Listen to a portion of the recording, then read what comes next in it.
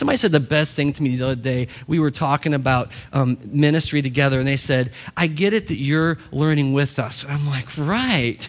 I mean, that's so awesome. What an honor and a blessing it is to journey with people like Christ who are making me a better follower of Jesus. I hope I'm doing that in your life in some small way. But man, what an honor it is to journey together in Christ. And so with this new series, we're starting family groups, and we're going to really get together and talk about what God is doing and how this really is lived out in our lives. So I'm hoping that as we explore, and all we do is we just look at the Word of God, and it just changes you. If you really examine the Word and consider that He wrote it for you, it changes you. It's an amazing gift to us, the Word of God. And so this morning we're going to be starting this new series. It's called One. And it's this idea, and I don't know, I'm going to ask this question, right? We're a pretty weird church sometimes. We do things, I mean, we're all over the place, really. It's kind of a mess, just all walks of life, all faith backgrounds, diversity, passion for Jesus, confusion at times, all this stuff. I mean, it's just a big ball of mess sometimes. And we pray it's glorifying to God because we're genuinely seeking Him.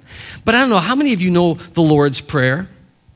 How many of you, I have a confession to make. Someone said, do we do confession? I'll do it, Family Bible Church style confession.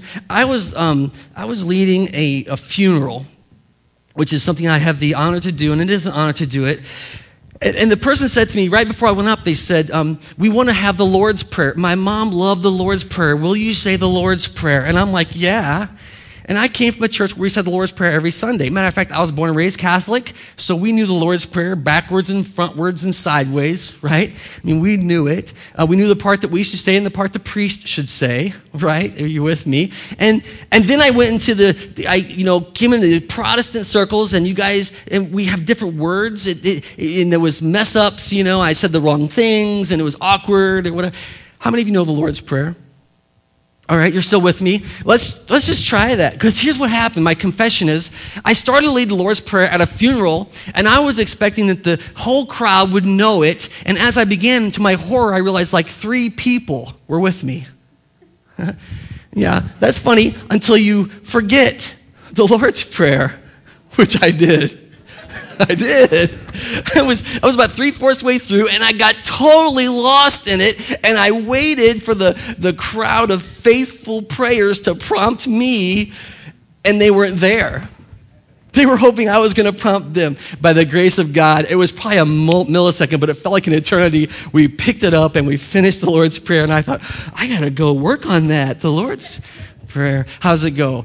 Our Father, who art in heaven, right? Hallowed be your name. Your kingdom come. Thy will be done on earth as it is in heaven.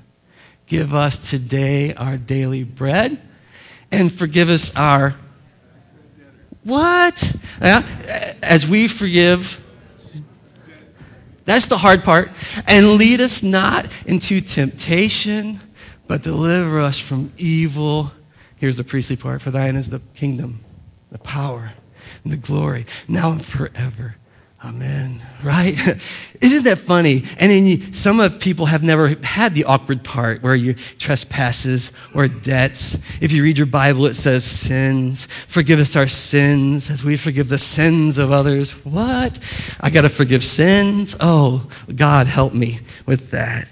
Well, I love that we have that prayer, and I love that many faith traditions, we have been taught that prayer. But today, I want us to consider the Lord's Prayer. It's called the Lord's Prayer. It's found in the Gospel of Luke, but it's more like the disciples' prayer. That's why we learn it, right? They said, how should we pray? And Jesus said, pray like this. And he led his disciples to pray. Okay, well, what we're going to do today is we're going to look at John. Let's see where we're at. Yeah, this is going to be the incredible prayer of Jesus, okay? We're going to look at the Gospel of John, chapter 17, verses 20 through 26, and I'm so excited to share the Word of God with you today. I've been so blessed as I've studied this week these words from Jesus. So I'm going to read it, and then we're going to pray together. I'll lead. 754 is on the page if you use one of our Bibles. All right. If you don't have a Bible, by the way, take the one that's in your hand. If you read one of ours, just take it with you. We'd love for you to have that. just to be able to read and see if we're saying is true or not. Here's what the word says. Jesus speaking, "My prayer is not for them alone. I pray also for those who will believe in me through their message, that all of them may be one, Father, just as you are in me and I am in you. May they also be in us, that the world may believe that you have sent me. I have given them the glory that you gave me, that they may be one as we are one. I in them and you in me. May they be brought to complete unity to let the world know that you sent me and have loved them even as you have loved me." 24. "Father, I want those you have given me to be with me where I am and to see my glory, the glory you have given me, because you loved me before the creation of the world. Righteous Father, though the world does not know you, I know you, and they know that you have sent me. I have made you known to them and will continue to make you known in order that the love you have for me may be in them and that I myself may be in them." Let's pray together. Father God, as we've come here today to sing praises and worship to your name, we seek you now for wisdom and understanding. We believe your word is inspired by you. You inspired men to respond to it and write it down, and you can inspire us to understand it. We have no understanding of our own apart from you. We have no wisdom apart from you. And so today, whatever it is for all of my friends gathered here today that is distracting us from you, Father God, would you clarify our minds? Would you just wipe it so we can listen to you, we can learn from you, and we can grow as a follower of yours? May you do this work not because we deserve it, but because your Son and our Savior has given us this gift. We would praise you forever and ever. In Jesus' name, amen. I'm super excited that this crazy, incredible prayer Jesus had for his disciples. I want to say this, if you don't have a red letter Bible, all this John 17 is in red because this is the prayer that Jesus prayed, hence the Lord's Prayer. As a matter of fact, this is the prayer he prayed right before he gave his life for us. Right before he paid the ultimate price for all of our sins that we sing praises and worshiped him about. This is the prayer Jesus prayed. And that, if for nothing else, is a huge reason to pay attention to what it says. I'm going to start just by explaining a little bit about where we're at in his prayer. He's prayed for himself and his glory. He's prayed for his disciples. And then here he prays for us. He says, "My prayer is not for them alone," and that's the ones that he is with, not for them alone. "I pray also for those who will believe in me through their message." This is the first blank in our form, right? That Jesus, in this prayer, is praying for the believing. The believing. And not the believing in the room that he's with right in that moment, but for all those who ever did, are, or ever will be believing in him. This entire prayer is wrapped up in who he is as a person. And he says, I don't pray just for them alone, that's those who are in the room with him, but for all those, and the NIV says who will believe, but the Greek actually says for all those believing. Believing. And this blows me away because this lays out an attribute of God for us that we ought to understand. And that's this. He is the God of all time. He's the God of all time. And that means when he was standing there with his disciples praying before the Father, he was praying for you and for me in real time. Father, I'm praying for all those believing in me. That's incredible to me. That the reality, the Bible still says that Jesus intercedes on our behalf at the right hand of the Father, praying now. But there's this timelessness to his prayer. And you might be here today. And I always say this, but you might either be someone who does not believe at all, or someone who has your heart kind of torn. You're kind of believing, but you're not. You want to believe, but you don't. Or you do, but you struggle. Like there's this battle going on, and you can believe the lie that there's no way, that There's no hope for you. You've got to figure this out. But Jesus' prayer here is for the believing because he knows you. He knows your journey. He knows your struggle. And he knows who you've been. Listen to me. Who you are and who you're going to be. And I find that incredibly encouraging that he prayed for us. He says, my prayer is not, look at the word with me in verse 20, my prayer is not for them alone. I also pray for those who will believe in me through their message. And that's us. And we've talked about this before. But somehow, by the grace of God and in spite of the church and all of our failures, the message of the gospel has come to us. Praise God. Hallelujah. Right? I mean, that's a miracle, man. If you know Jesus at all, that's a miracle. And in the world, and this is where I'm at, where it's so easy to get discouraged and frustrated and be like, man, stuff's broken, it ain't right, it's screwed up, that the gospel will go forward in this broken world, and people will still come to believe in Jesus. He prayed for those believing. It's active. The Greek, believe, it's an active thing. And he's praying for you and for me. I hope this morning you're believing. I hope this morning you're believing. And I hope maybe even that you're like that one guy who said, I believe, but help with my unbelief. Like you're believing a little bit, then you're believing, man. Just go with that. Grow in that. And trust God with what he's doing in your life. He will not leave you hanging. He says that for all those who will believe in the message, and I want to be clear, Jesus' gospel was like this. Repent and believe the good news. The kingdom of God is here. That's the way Jesus preached it, right? And the apostles' message was like, anyone who calls on the name of the Lord will be saved. Anyone. This whole series about one is about, it's going to be rooted in this prayer of Jesus and his one prayer for us.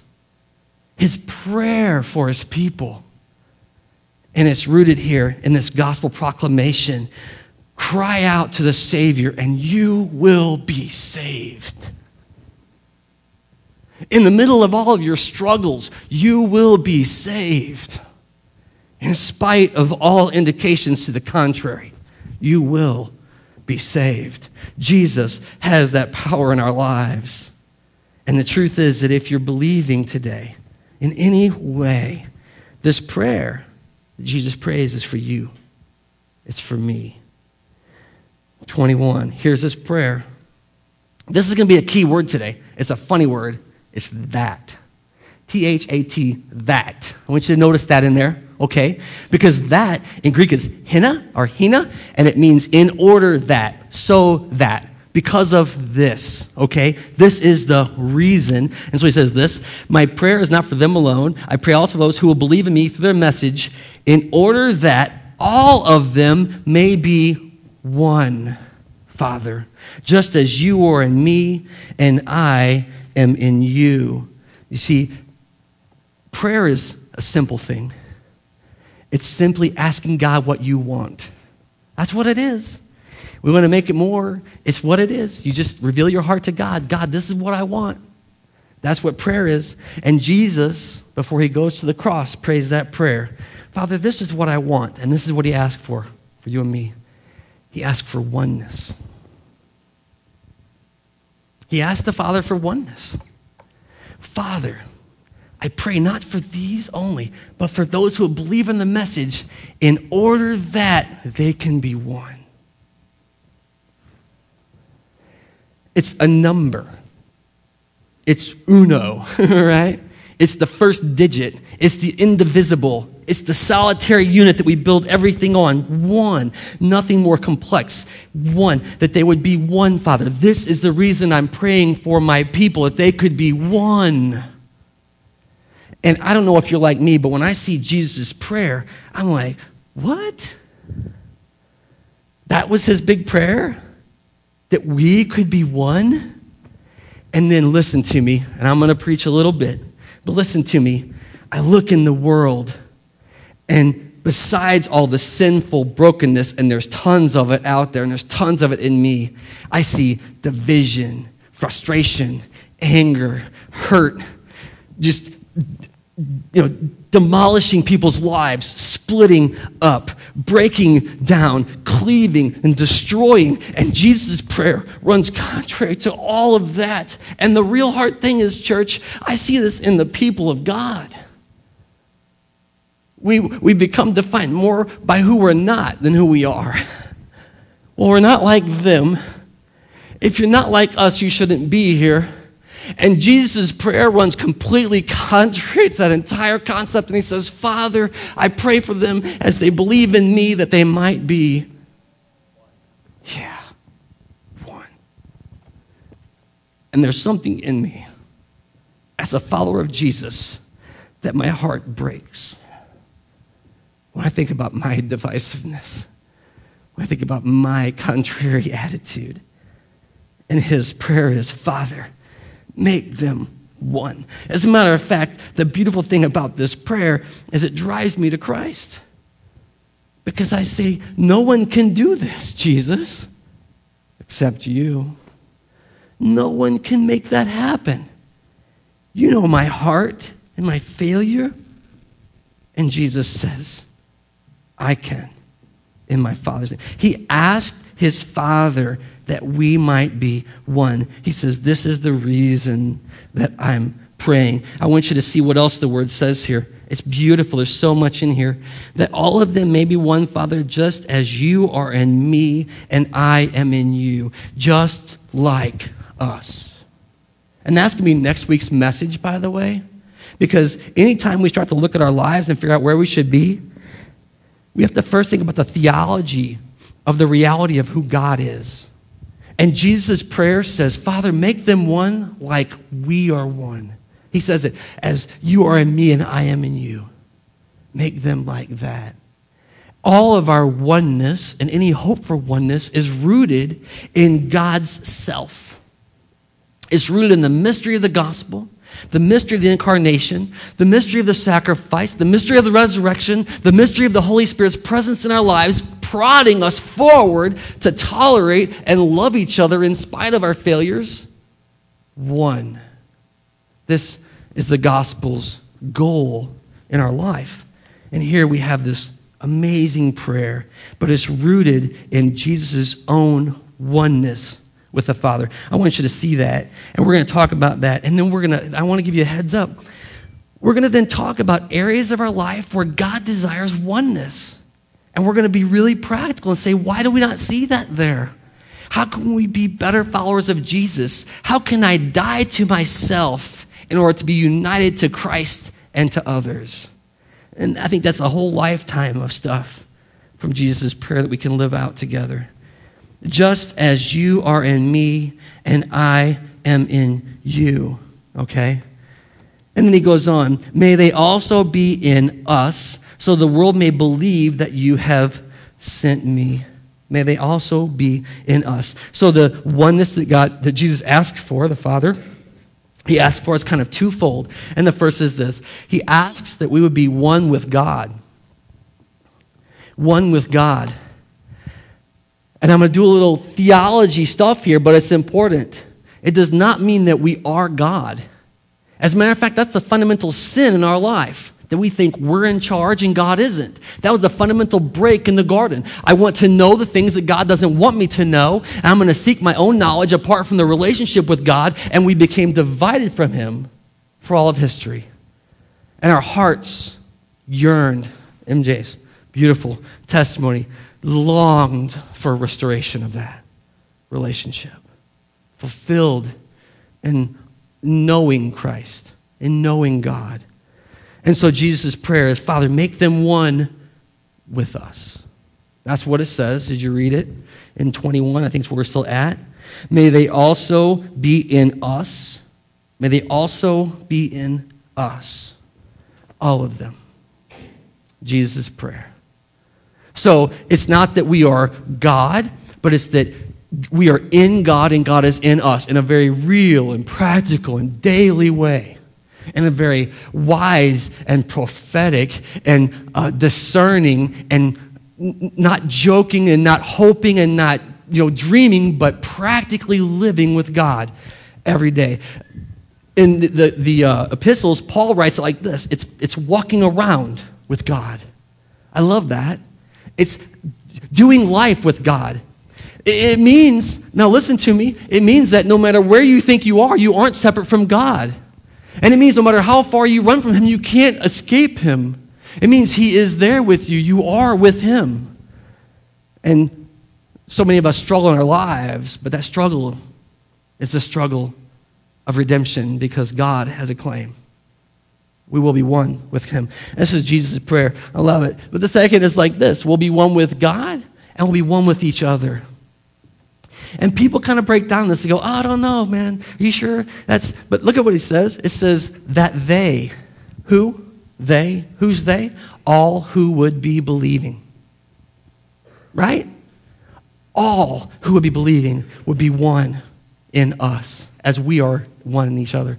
And so it's a prayer that we are one with God and one with each other. Now, I know we have great hopes and dreams for the Impact of Family Bible Church, but every believer on the planet won't fit in this room. Do you know that's true? You guys, are you with me? Like, there's not enough room. So this goes beyond us. It's certainly us, but to others. And we're going to talk about how we are part of the big story of God all over the planet. I mean, the cosmos, and we're going to talk about that in a minute. The cosmos, the proclamation of the gospel to all of creation is a gift to us. But the truth is that we are called to be with God and one another. And this is a oneness that is hard and is holy, and it's God's work. I'll let that work, okay?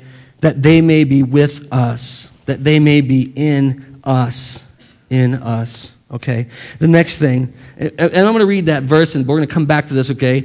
That the world may believe that you have sent me. 22, listen to the word. I have given them the glory that you gave me, that they may be one as we are one. What's the key word today? That. T-H-A-T, that.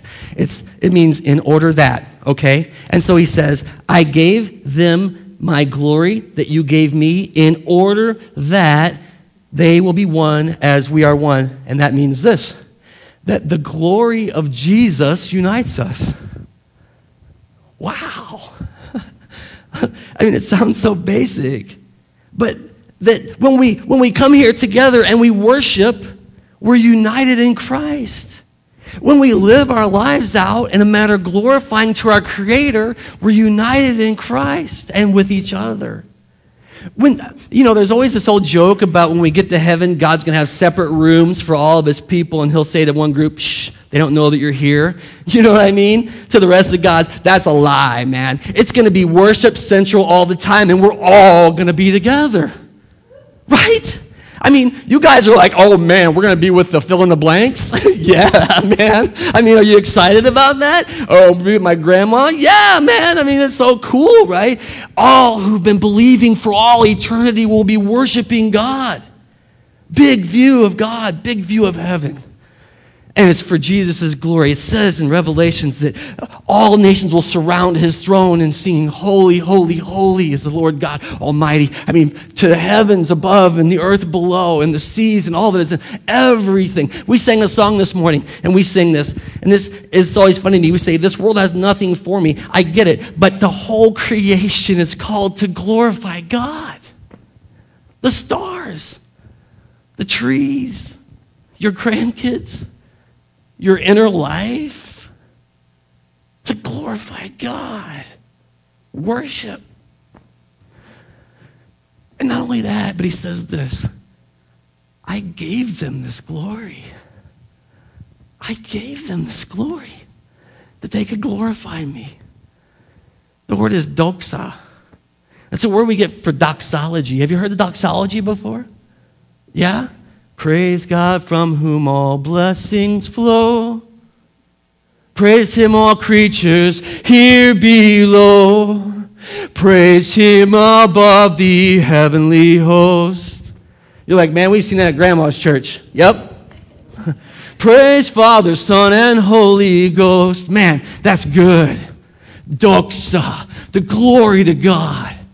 And in this space, and listen to me, when we seek with our very lives to bring glory to God, oh, there's not much room for division. Division's about us, isn't it? I'm not like that. I'm not one of those. This is really funny, but and this is a little off topic, but I'll just say it because I think it's kind of funny. I know some of you right now are praying for me. Oh, don't let him say it, Everybody is somebody's crazy uncle in the church. I got family that thinks I'm the crazy uncle. You know what I mean? Like they believe in Jesus, but they're like, that's Bill. Try to deal with him, right? And they only see, Chris is laughing because they only see this much of the crazy, Paul said last week, if we're out of our minds, it's for the glory of God. And if we're in our right minds, it's only for you. I mean, the reality is that God is so beautiful to us that we get caught up with him. Praise God. He gave us this glory. And we are united in Jesus' glory. I mean, this very idea challenges every underlying presumption we have about our faith and about the church and about our call and about what we're supposed to do. Because it's all about Jesus. And this opens up a whole world of possibilities for you and I to celebrate what God is doing. And yet so often we find ourselves dividing, closing off, keeping a safe distance. We are united in the glory of Jesus. What an awesome, awesome idea. One other point, and then we're going to go to the last one here. The idea of glory actually is rooted in this idea of heaviness. If you've never read any C.S. Lewis, I would encourage you to read some C.S. Lewis. C.S. Lewis has this view of heaven, and it's extra biblical, so I'm not saying it's, the gospel, but he has this view of heaven that everything there is realer than real. More realer. Your heavenly bodies will be realer than your body now. And I know many of us have body issues, right? And we look in the mirror and we're like, oh, man. And some of us don't even see it rightly. We don't even see who we are. We see who we were, right? But in heaven, in the glory of God's presence as his created beings, realer than real. He says, I gave my people this glory that they could glorify me. Authentic, solid. You know what I mean? Have some weight, right? That's beautiful. They said of Jesus' own teaching, he teaches as one who has authority, different than all the others. He speaks with weight, with heaviness in his words. Glory to God for his gift of doxa. So beautiful. And we are invited to be part of that. The question is, how are we doing that? Really? Where do we struggle to set aside the cares of this world and choose to glorify Christ instead? What is that? Where is the part of our life that we really do just die to ourselves and love someone else for the glory of God?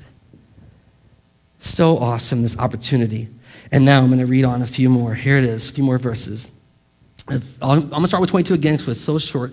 I have given them the glory that you gave me, that they may be one as we are one. There's the same prayer again. I in them and you in me. There's this reality. It's almost like, stacky cups, right? God in Jesus, Jesus in us. But there's no separation in that, and it's a mystery. May they be brought to complete unity. Here it is, to let the world know that you sent me and have loved them. Have loved them even as you loved me. Who? The world. Let us be one, is Jesus' prayer, that the world might know the gospel.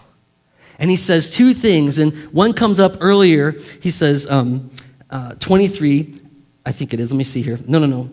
In 21, may they also be in us so that the world may believe that you sent me. That's the first reason that Jesus is praying for our oneness. Father, make them one, that the world would believe that you sent me, Jesus, the Messiah, into the world, that he has come, right?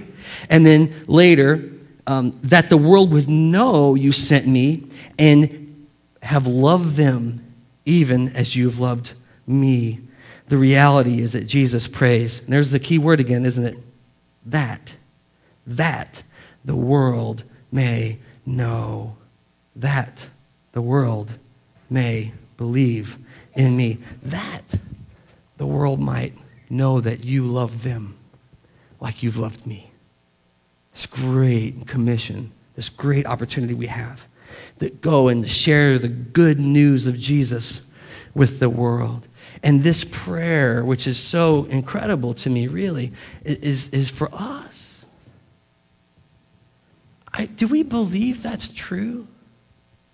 Do we believe that our oneness in Christ, or lack thereof, is a testimony, or lack thereof, of the reality of God's love for the world? That's tough. And again, it drives me right back to Christ.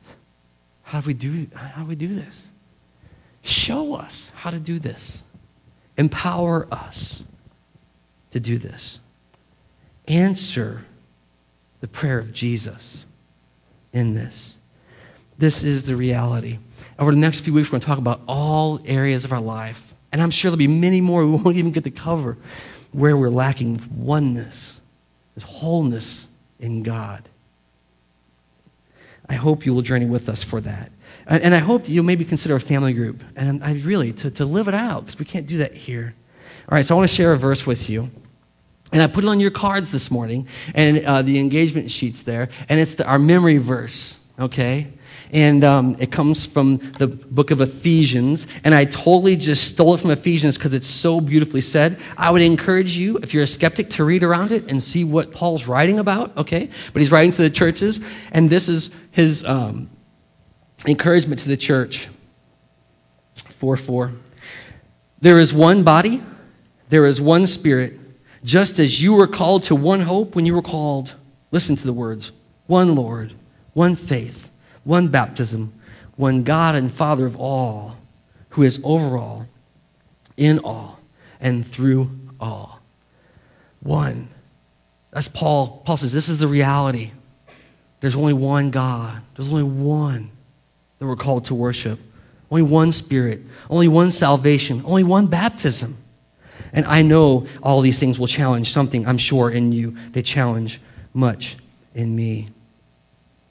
Well, today, we're going to close our service with communion, all right? And communion is this church word that we've established for this thing that Jesus did. And Jesus went out and he just took regular people. Like, he didn't go in. Matter of fact, I was thinking about the Pharisees, and his big issue with the Pharisees was they were not one with God. Like, if the Pharisees had been on the same team, and he said that, if you were on God's side, you would know me and celebrate what's happening before you, but you don't, because you're not on the right side. It wasn't that he didn't like them for them. They were on the wrong side. They weren't one with God. And he went out and he found people in everyday life and he said, you follow me, you follow me. And his followers began to come around him and see his great, amazing teaching. And at the end of his life, before he prayed this prayer, he gathers them around a table and he says, this is my body broken for you. And this cup is my blood poured out for you for the forgiveness of all of your sins. And if you read all the stories of the communion, there are those, he's saying, some of you are going to betray me. And they're like, who? I'm not going to betray you, Jesus. It's not me. Is it me? Is it you? I think it's you. It's not me. And yet he still invites them to his table. And today, and he says, every time you do this, you remember me. Paul says that when we share the Lord's Supper, we proclaim his death until his coming. I'm going to say one other thing about communion. I'm going to keep pushing on this. The gospel records that after walking on the road for a long time, he was invited in someone's house, and they broke bread. And the moment they broke bread, they saw him, and he was gone. And they said, did our hearts not burn within us? Because this communion table, and I know some of you come from backgrounds and you're like, oh, well, I can't come up and have communion here because fill in the blank, right? But the reality is that this communion table is just one table, and every time we set before him, every time we break bread, he's present. And every time, if we would acknowledge him, if we would recognize him with the family at the table, with our friends over pizza, you would see in this communion God and unity, the offer of grace to us. Every time you do it, remember me. I hope you'll do that in your life. Remember Jesus. I'm going to invite you to this table. I want to share one other verse with you. And I love this. It's from John chapter 15, verse 5. Jesus says this, I am the vine, and you are the branches. If anyone remains in me and I in him, he will bear much fruit. But apart from me, you can do nothing. And this morning we have up here bread and grapes. Portable snacks for big kids. Big children of God. And you can come up, you can taste and see. And remember that without Jesus, we're nothing.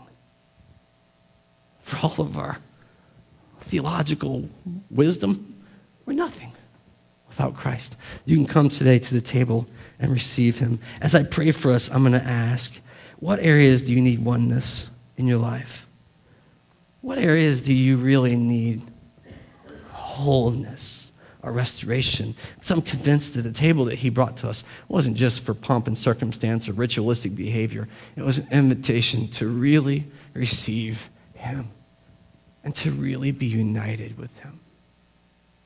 I'm going to ask you to pray with me as we consider those things.